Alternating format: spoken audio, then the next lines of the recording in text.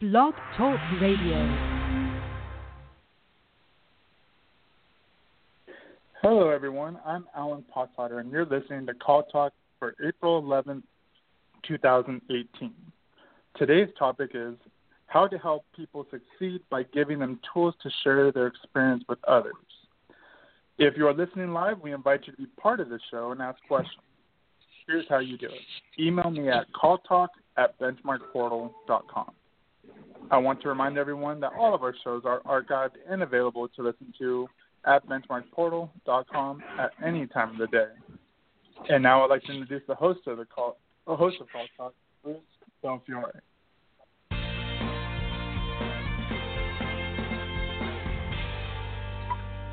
Thank you, Alan, and welcome back to CallTalk, everyone.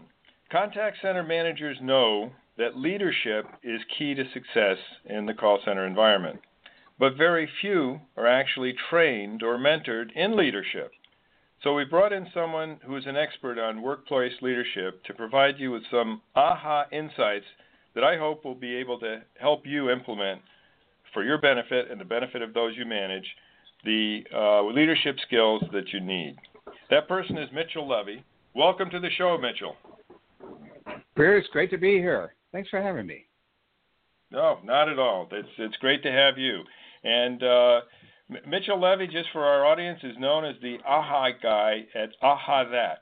He's a publisher who helps people get their aha messages to those who need to see them.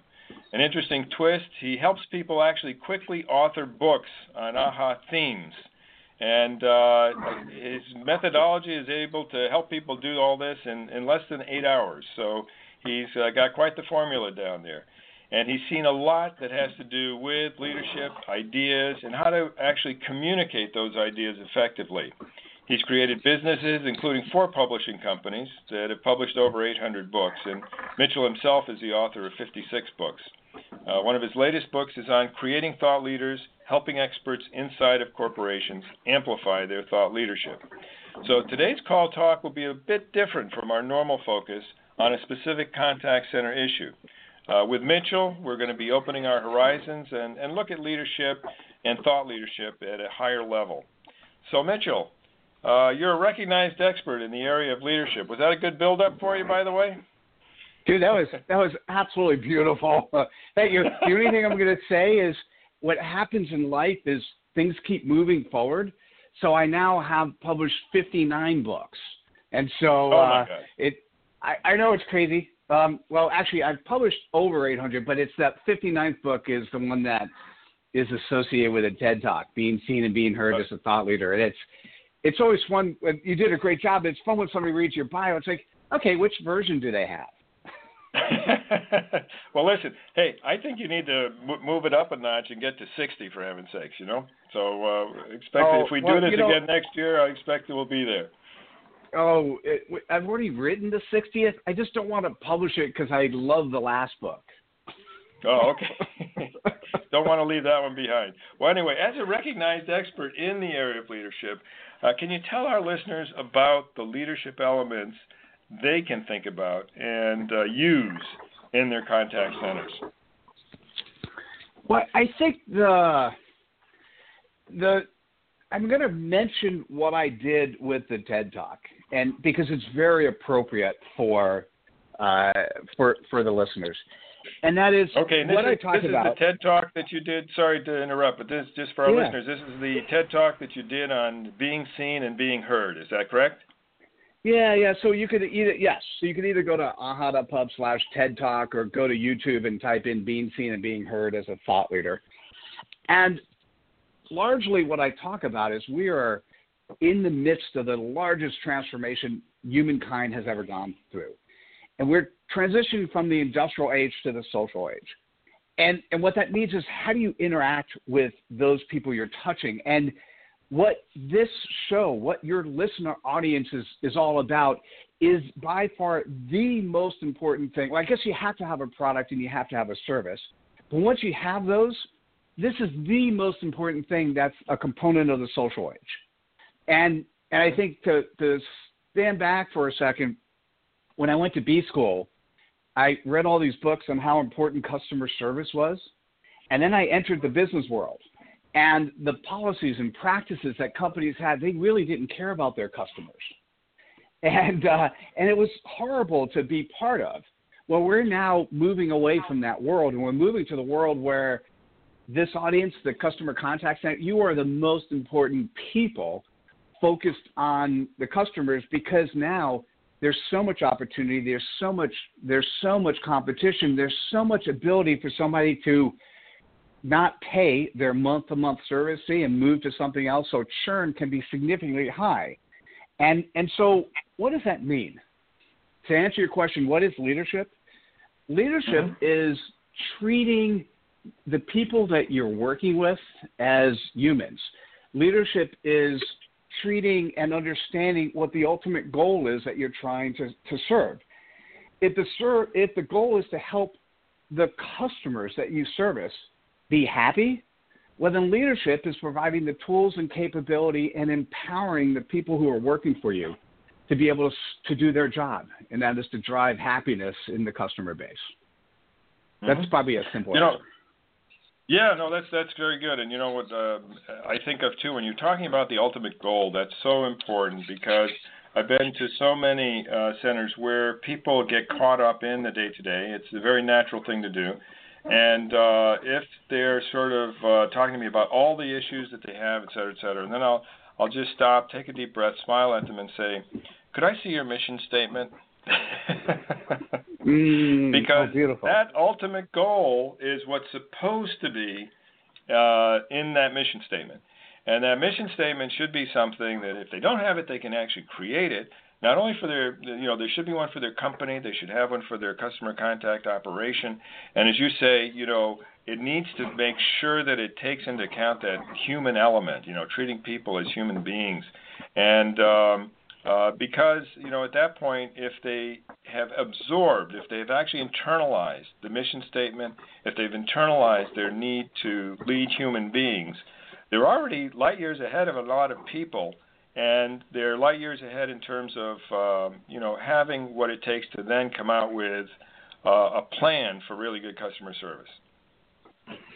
Yeah, I think as I'm thinking back to my customer service days, what happens is you have a mission. And then to execute the mission, somebody in management puts together a series of KPIs. And then what happens is those KPIs become stone. And there's no variability, and it's no longer about a human, but it's about meeting these metrics. And what ultimately happens in today's world is things continually change and morph and move in a slightly different direction. And so I guess it's okay to have a series of KPIs. I mean, that's how we measure things. But if the KPIs are more important than the customer, that's a problem. And if the KPIs don't change over time, that's a problem. And what's important for the leader is to recognize the changing nature of the world we live in. And once again, to empower. This is the most important thing you could do as a leader. If you can't empower your people to do the right thing and to service the customer, then you either A, have hired the wrong people, or B, you've got to figure out what tools, what approaches, what opportunities you can give to your people. Maybe it's training, maybe it's support. There are things you can do, but at the end of the day, it's important to allow them to do it. Whoever is touching the customer at the end of the day, they need to actually care about that person and help that person be successful. Right. And the interesting thing here, too, that I've found, Mitchell, is that there's an intersection between the human element and actually forming relationships with your people and helping to professionalize them and meet your own professional goals. And when you can understand that those two things need to be put together, in other words, you've got those metrics and you do have to meet those metrics, but the way of meeting the metrics is not always beating up on people. Sometimes it's motivating them by, explaining it. Okay, and I'll just open up a little parentheses here. I had a colleague who worked for AT&T, and she was put into a center that was third from the bottom out of 23 centers that AT&T had back in the 1990s. And by the end of the year, hers was third from the top. And I said, "Catherine, how did you do that?" And she said, "The first thing I did was to tell everybody." okay? She told everybody they were third from the bottom, and then she told them how they could get toward the top. And she did it in a way that was collaborative, that was informative, and that was challenging, and people rose to that challenge rather than sort of browbeating on them and telling them that they were, incompetent and all that sort of thing. The interesting part about leadership is knowing with 100% certainty that your dinner conversation. Now, if you got call centers, that dinner time is depending on how many shifts you have all throughout the day. But you're the dinner conversation with the family. So the question becomes, are you a positive dinner conversation or are you a negative dinner conversation? And we live in a world where if you're browbeating and sort of task mastering, that is a function of what the industrial age was. That is not a function of what today's world is. And the younger generation that's going into the workforce, they won't accept it.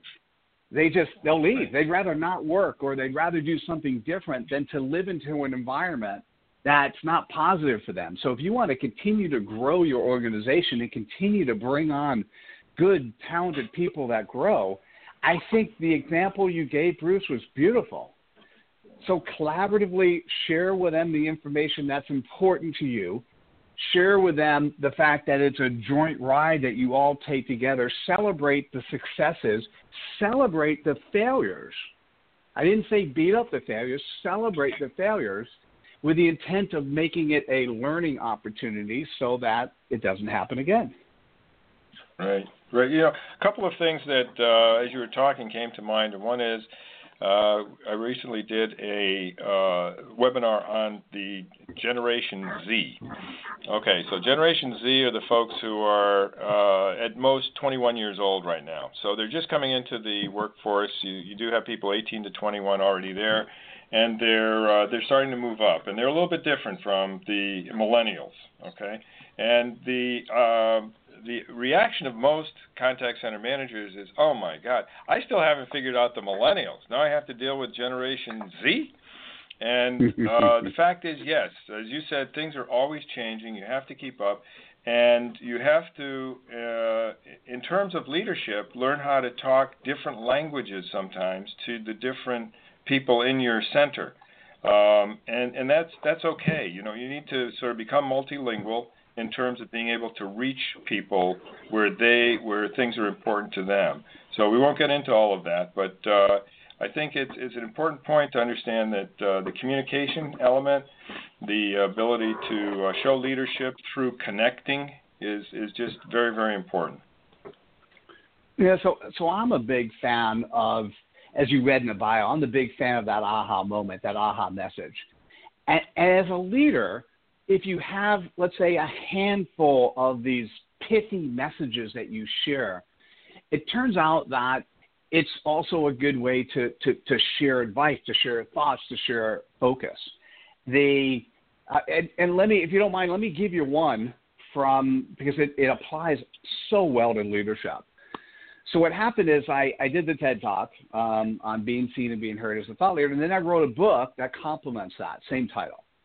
And what I did is I interviewed 4 other thought leaders to be part of the book, because I'm a big fan that 80% of the content you share as a thought leader, and by the way, every leader is by definition a thought leader, sometimes good, sometimes bad. You want to make it good. So as a thought leader, the content that I share, 80% is other people. So I have 4 other people who contributed to the book. So what I want to do is I want to share what Robert Clancy said. So Robert's got 500,000 followers on Facebook. And this is aha number 4 in the book. And here's what he says. Good thought leaders are at the top of the mountain. Great thought leaders are at the bottom of the mountain helping people climb up. That's an aha message. That's a powerful message. So if you're a leader today, when you wake up in the morning, if you did nothing more than ask yourself, who am I going to help climb up the mountain today? You would be a much better person. You would be a much better leader.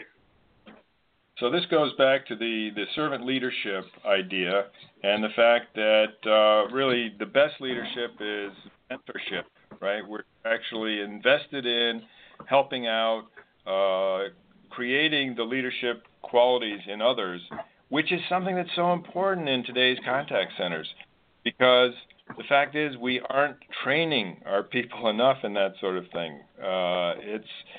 We promote people to supervisor, right, which is first level of management, and we don't train people on how to go from being a really good agent to being a really good supervisor, because those are different things. And so having these concepts in your mind as a contact center manager, the ones that you just mentioned, Mitchell, I think are extremely important. Yeah, it's what's really fascinating about today's world is it is important to have some form of training program that the company has, right? But let me also say, and this is particularly true as the younger generations grow up. So I'm going to think about my son who's 19. He technically reads a lot of books on tape, is his words. By definition, I don't think he's cracked open a book unless it's been for college, and he's never seen a tape. So he's actually listening to Audible, and he's an Audible junkie. He's also, what's really fascinating about that generation is he sits there and watches YouTube videos on how things are made. You know, and so it's interesting to me that this generation has at their fingertips access to almost every question.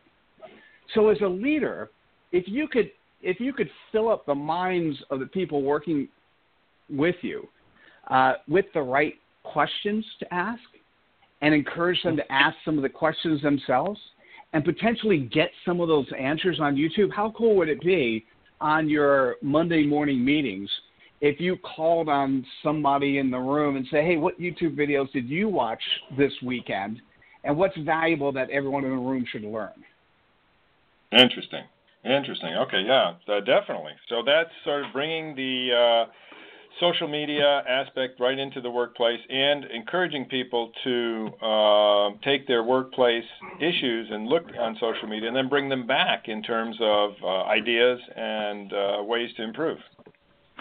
Yeah, I think what happens is I remember conversations and sort of, you know, scolding people of, hey, you should be watching this YouTube video at work, and this person says, well, I'm just learning on how to do customer service better, right? And the thing is, you can't. The world we live in today is people are excited about learning from others, and that's our job. If as a parent, what is the best thing you can do as a parent is encourage your children to be able to ask the right questions. And then when they get responses, you want to encourage them to question the responses and figure out what the best response is. I mean, that's the best thing you can do. As a parent myself, that's what I was trying to train my son to be able to do. Ask the right question and interpret the results. Because we have the Encyclopedia Britannica times 100,000 at our fingertips, right? So the thing is, if you would do that with your children, why wouldn't you do that with the people who you work with, whether or not they're below you in the organization or above you in the organization? Absolutely. And I have a 21-year-old, so I know exactly what you're talking about because I do the same sort of thing with him and challenge him, to think and rethink things that he takes as gospel from the environment and all the time, just to keep things fresh. And actually, one way of doing what you're talking about, it comes to me from a case study we did, and I can say the name of the company. It was Blue Cross Blue Shield of Florida, and in that case, there were situations where they had benchmarked poorly on a number of metrics, and those benchmark metrics come up red, right, as opposed to the positive ones, which are green. And the senior manager, the director, or VP in that case, said to the managers, he said, we are going to embrace the red. Really important. it was not a situation where, you know, we're ashamed of what we're doing or we're going to embrace the red, and we are going to utilize that as a way to talk about it, to ask the questions. You were just saying, Mitchell, you know, ask the right questions, get the right answers, make sure that you're able to go forward on solid ground. And that's exactly what he did. He took that methodology, if you will, embraced the red, look at these things, and in fact, they were able to turn around their center in a year, and it was, a fabulous case study as a result. Wow, what a beautiful charge. So that would be the aha message in that particular case is a very simple one. Embrace the red. Let's turn it green. Yep, exactly. That's a Squeeze it so hard thing. it turns green. Exactly, I love it. I love it. And the thing is, the other thing is that this is a group embrace. So the idea is that this is a team effort. And, when you've got negative things going on in your teams, if you start a blame game, everything falls apart. If you use it to motivate your people, by doing the things that you were talking about, then it turns into an affirmation of the team, and therefore, things get better and better instead of worse and worse. Well, here's just as an example, and once again, I'm such a big fan of embracing social. So let's say there were 5 items which were red. And maybe that's simplistic. Maybe there's 10 or 20 or 100, right? So what would be interesting is maybe every week, if there are 5 items, you then say to the team, hey, guys, this item's red. Could you shoot a video over the weekend? Give me a 1 or 2 minute video of what you think the answer is, right? What should we do? And then pick 1 or 2 and reward the person who does that in such a visible way that you encourage other people to do it. Because in many, many, many cases, the person who's actually touching the customers and performing the work, they already know the answers. They've just never been asked to share them. Right. Absolutely. We find that when we do our, when there are agent satisfaction surveys or agent feedback surveys, what you just said really comes through in flying color, in spades. You can see it definitely. There is a question that's come in. Alan, I think that you have it. Could you give that to us so that we can hear from Mitchell on it? Yes, we do have one question from John. I'm not an extrovert, and I haven't had leadership training. How do you suggest I develop myself? Oh, that's beautiful. So, one of the introvert extrovert thing is a very fascinating concept. And first, let me say this: just because you're the leader, just because you have a title, the question becomes: are you the leader by title? Are you the boss? Or are you the leader because you're actually helping lead? And there's a big difference there. And there's no difference of being the introvert or extrovert.